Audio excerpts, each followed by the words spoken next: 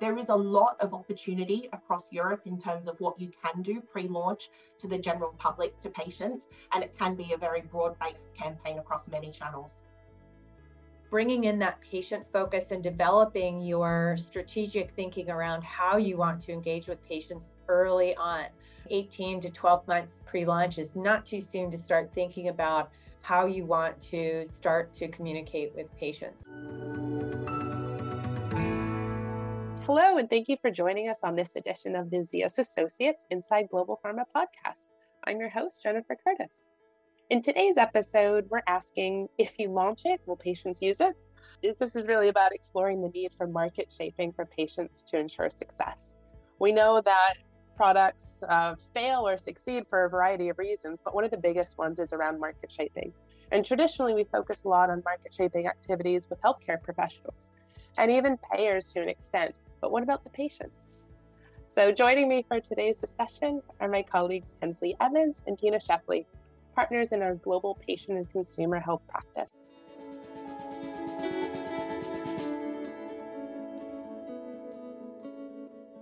Hello, Tina. Hensley, welcome.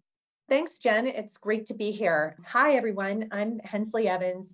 I lead ZS's global patient and consumer health practice. I'm based in Zurich, Switzerland. And the work I do focuses on helping organizations become more patient-centered in the way they work and operate. Hi, Jen. Absolutely delighted to be here with you and Hensley today. So I am also in the patient and consumer health team based in London. And my focus is really around patient activation outside of the US. So lots of experience in working with clients, ahead of launch to put together disease awareness campaigns, really looking to raise awareness and educate patients in the lead up to a launch, hopefully ensure a successful launch for a new product to the market. So Hensley, you mentioned this passion to really explore and how do we evolve the pharmaceutical industry. One of the things that we are particularly interested in exploring, or at least I have from an angle, is like what really drives a successful launch. And we know that market shaping is a big part of that. But what does market shaping mean for patients? And what does that mean? Tina, I think you have some interesting views on this. Yeah, thanks, Jen. So as you mentioned earlier, a lot of traditional market development or market shaping activities really do focus on the healthcare professional or the payers, and patients are often forgotten in this. But patients do play a critical role in the success of a product's launch. And market shaping for patients is really thinking about placing the patient at the heart of the launch and what you can do to help find patients, raise awareness and educate those patients so that they hopefully will get a diagnosis sooner and onto a treatment sooner. And I think if we think about historically, a lot of launches over, say, the last 10 years, I think I read a study where it was about 50% of launches have underperformed analyst expectations. And we really have to ask the question, why is this? Is this because the activities that have traditionally made up market shaping, is that perhaps skewed too heavily in one direction? So I think if we consider more activities that focus on the patients and bringing them up to speed around a particular disease area and hopefully driving them into the healthcare professionals sooner, I think that could potentially do a lot to improve the success of many launches. It's an interesting point that you talked about with many products failing to reach their potential, and so many activities focus on understanding healthcare professionals. But I think one of the things that we know is that a lot of companies will do things with patients, but it often comes too late, usually post-launch. I think there are probably a variety of reasons that motivate that. But from your experience, what tends to drive that delayed proactivity in engaging patients before you launch? So I think it's interesting, right? I think there's a misperception in Europe that because you can't do branded direct-to-consumer marketing to patients, that you can't communicate directly to patients at all. And so patients are a little bit of an afterthought, I think, in most European markets. But of course, when you think about it, even in the US, pre-launch patient communications have to be completely unbranded. So in many ways, the kinds of things that we see companies doing to shape disease awareness and to educate patients in the US market can also be executed in Europe. I think, though, there's definitely a holdover and that it's a bit of an afterthought, which is why when we do see disease awareness campaigns being executed in Europe, they often come after launch. But there's really no reason that organizations need to wait until post-launch. And often it takes 6 to 12 months for those kinds of patient disease awareness campaigns to effectively change patient behavior. So if you wait until launch or post-launch, you're going to lose quite a bit of time before those initiatives actually take hold and you start to see patients taking action, seeking diagnosis or treatment. And so really we recommend that organizations start thinking about their patient-facing market shaping activities significantly before launch, right? A year to 18 months before launch. So that's a great point, Hensley, because working a lot with global clients like we do, there's so much sensitivity around what's possible to shape the market, particularly with disease awareness campaigns, right? All the concerns about compliance and being seen to be promotional.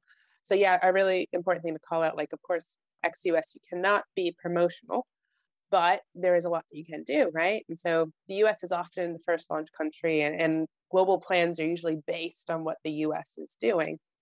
With patient engagement, there's always this question of what can you do in the US and how much of that can you bring to ex-US markets? Like, do you have to start from scratch?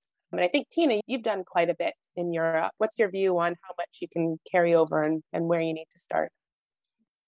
You really can do a lot. I mean, provided that you are not doing anything that is branded or that is even reflecting the branding of your product, there is no reason why you can't do a very broad-based campaign that raises awareness about a particular disease area.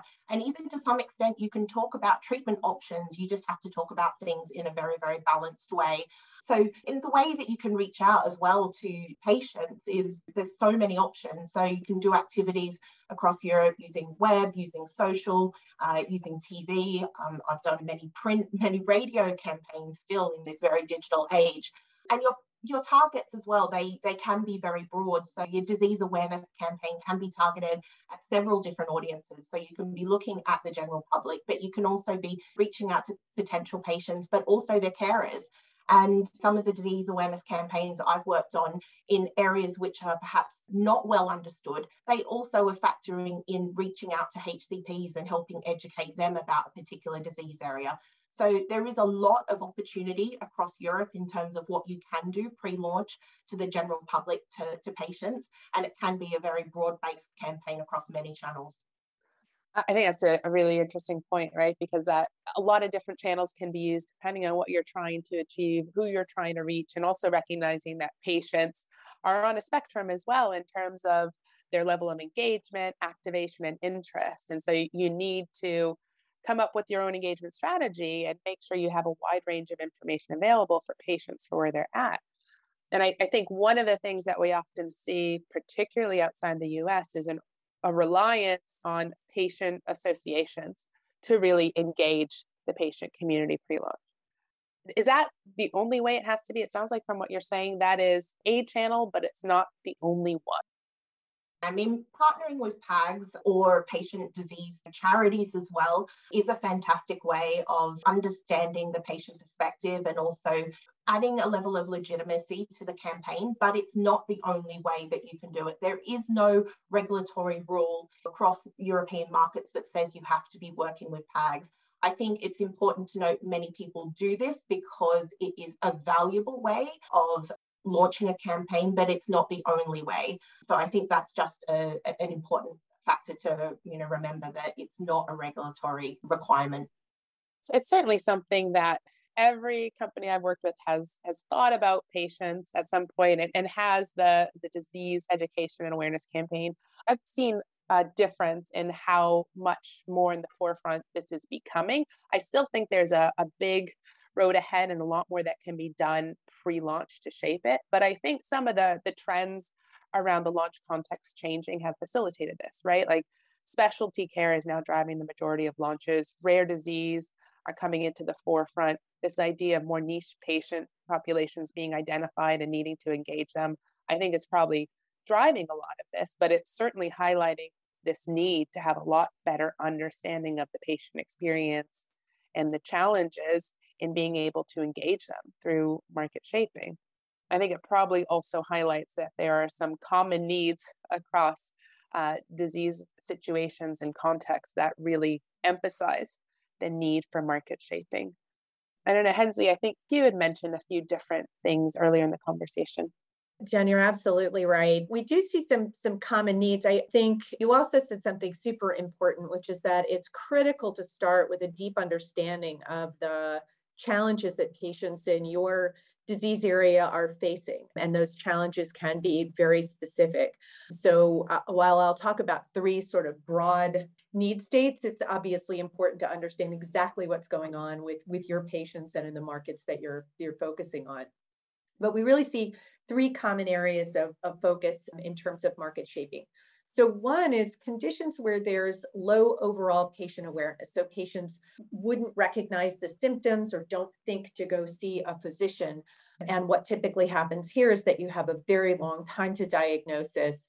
There may be a lot of misdiagnosis or difficulty for patients finding the right specialist. So all of these conditions where the diagnosis is complex and challenging to navigate for patients is a place where market shaping can really help accelerate that diagnosis process, get patients into care sooner. So that's one. The second is in disease states where the diagnosis may not be as challenging, but patients may postpone or deprioritize treatment. So these may be conditions where there's a stigma associated with the condition, or just a condition where patients don't feel a sense of urgency. You think about conditions like hot flashes or symptoms associated with menopause or osteoporosis. And so legitimizing these health issues and helping to address under treatment is another reason that market shaping may be an important strategy for a launch. And then the final one is really communicating the value of a new or novel treatment approach. And while you can't move into branded communications, if you are launching a product that is a novel treatment approach overall in the category, it's often important to communicate not just to physicians, but to patients that they should consider other treatment approaches to sort of the standard of care. And I think we'll go through and we can give some examples of each of those, and that may be a helpful way to kind of bring this to life.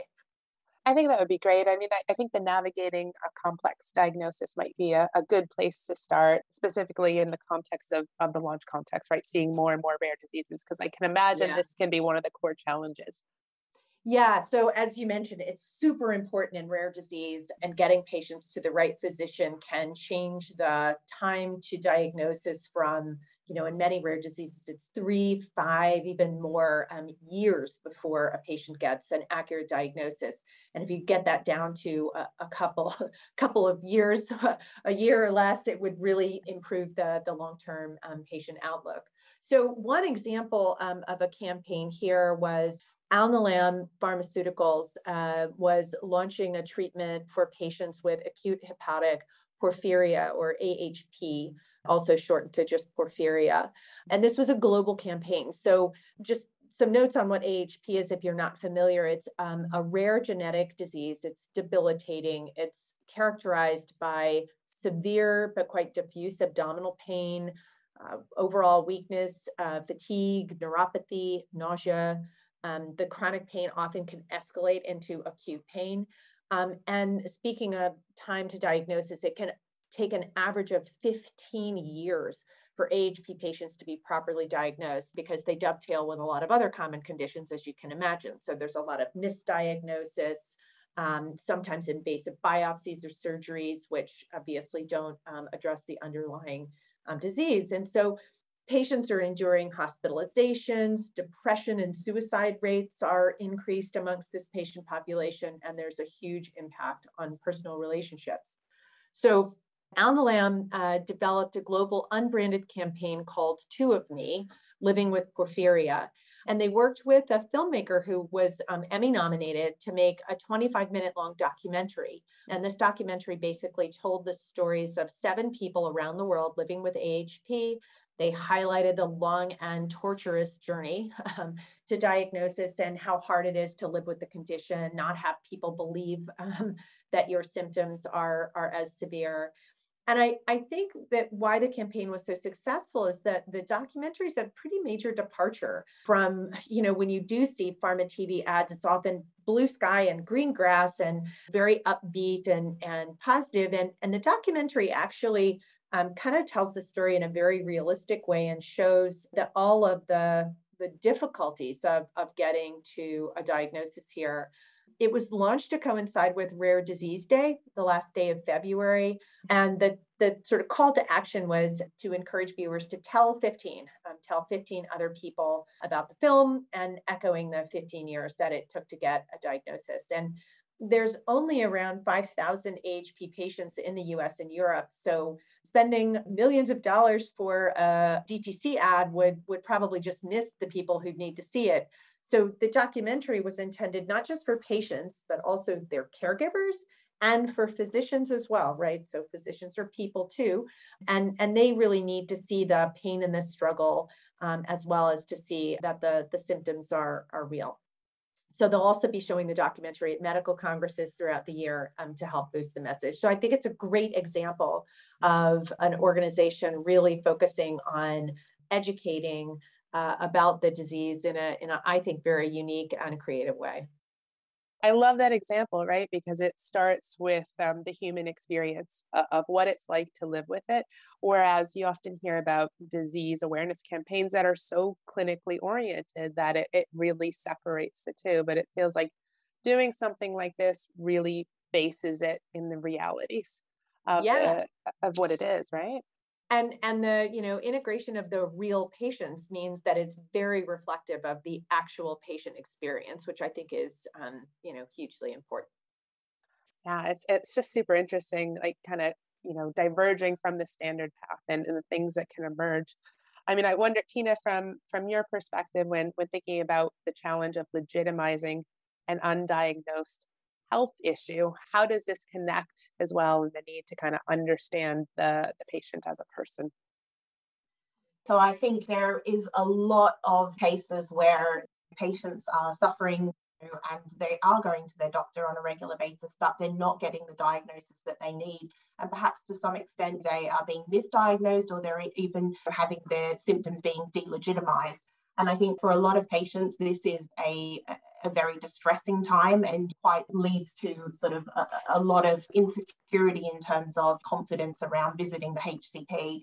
And so I think, this brings to mind an example that I saw of a campaign from Merck in Germany, and it was around thyroid conditions and trying to raise awareness amongst women who were displaying symptoms. And the campaign was called It's Not You, It's Your Thyroid. And what it was really aiming to do was to raise awareness to women of a certain age, and also to raise awareness amongst HCPs that a lot of the symptoms that are suffered by women who have a thyroid condition are actually very similar to menopause. And this leads to, I guess, a fobbing off to some extent, was what the research showed from Merck, that women feel as though they are being blamed for their lifestyle choices, or they're being told that actually their symptoms are just because of their age and because of the change in life that they're going through, and that there isn't actually anything that can be done about it.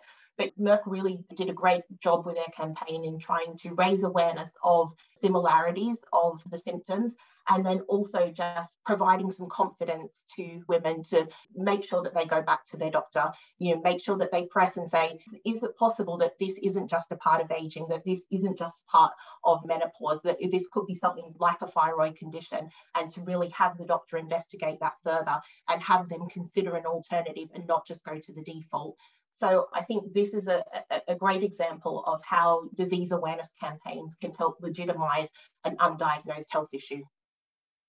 I think it's a great example, and also shows the different angle from the example that Hensley talked about with navigating a complex diagnosis, where you just don't know. You don't know what's wrong and you're not able to get any clarity, versus the frustration a patient feels when they know something's wrong, but they're not able to communicate or feel like they're being taken seriously by the healthcare professionals. And so this whole idea of, enabling patients to take control of this dialogue, be able to express what's going on and recognize that it's not them, but empower them to be able to drive their care, is a really powerful outcome and message from this kind of disease awareness.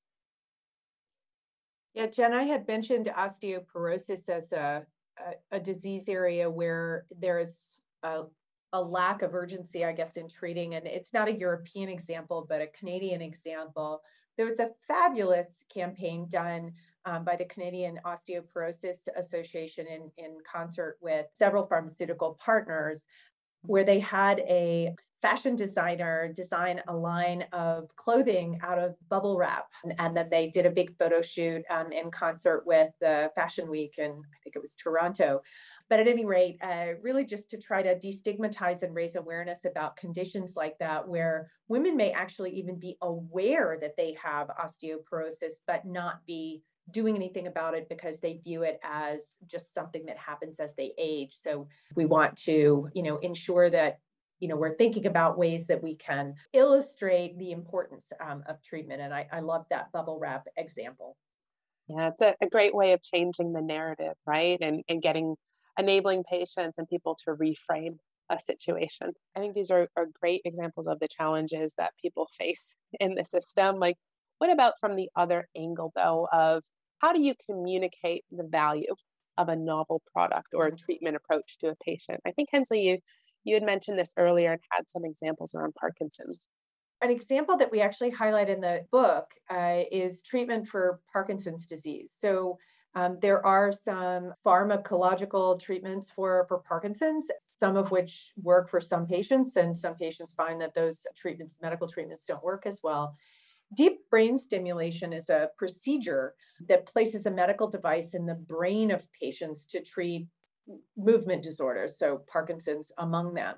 But a lot of physicians unfamiliar with deep brain stimulation are uncomfortable bringing it up to their patients as an option. And brain surgery sounds super scary, right? So many patients, if their doctor's not super positive about the idea, are reluctant to even consider it, even though it is a breakthrough treatment. So DBT Select is a EIT health initiative. So it's co-funded by the EU, but they wanted to really validate deep brain stimulation therapies. Boston Scientific is an external partner. They contribute funds to the initiative, and obviously they manufacture one of the medical devices that can be used in deep brain stimulation for Parkinson's patients. But the content provided is coming from thought leaders within the European organization, so the University of Cologne, and it's highly unbranded. And so really the DBT Select is a digital communication platform, a website, and advertising that communicates to patients and caregivers what deep brain stimulation is and how it works, and how really to help reassure patients that it's safe, that it's effective, and that it can be considered as an option for patients that aren't getting great results with medical therapy for Parkinson's disease.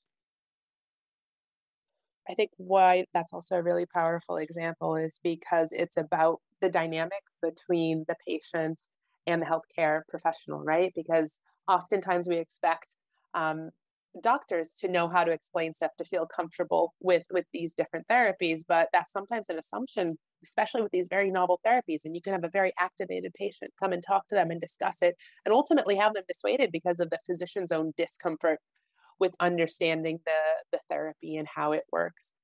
And so, like, this idea of syncing up both how you're shaping physicians' understanding along with the patients and caregivers seems like a really excellent way to align objectives across these different educational campaigns. I know we're kind of wrapping up towards time, and there are so many great examples in the book that we encourage people to read through those.